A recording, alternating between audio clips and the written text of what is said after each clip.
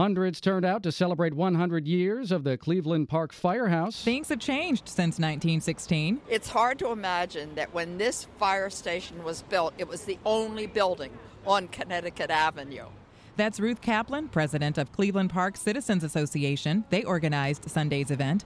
The fire station's bay was packed, from firefighters and officials to community members, many with children in tow. Some dressed as little firefighters, like 6-year-old Bane Higgins. It's kind of interesting. And her little brother, Ridley. Hi, Paloma. From Cleveland Park, Liz Anderson, WTOP News.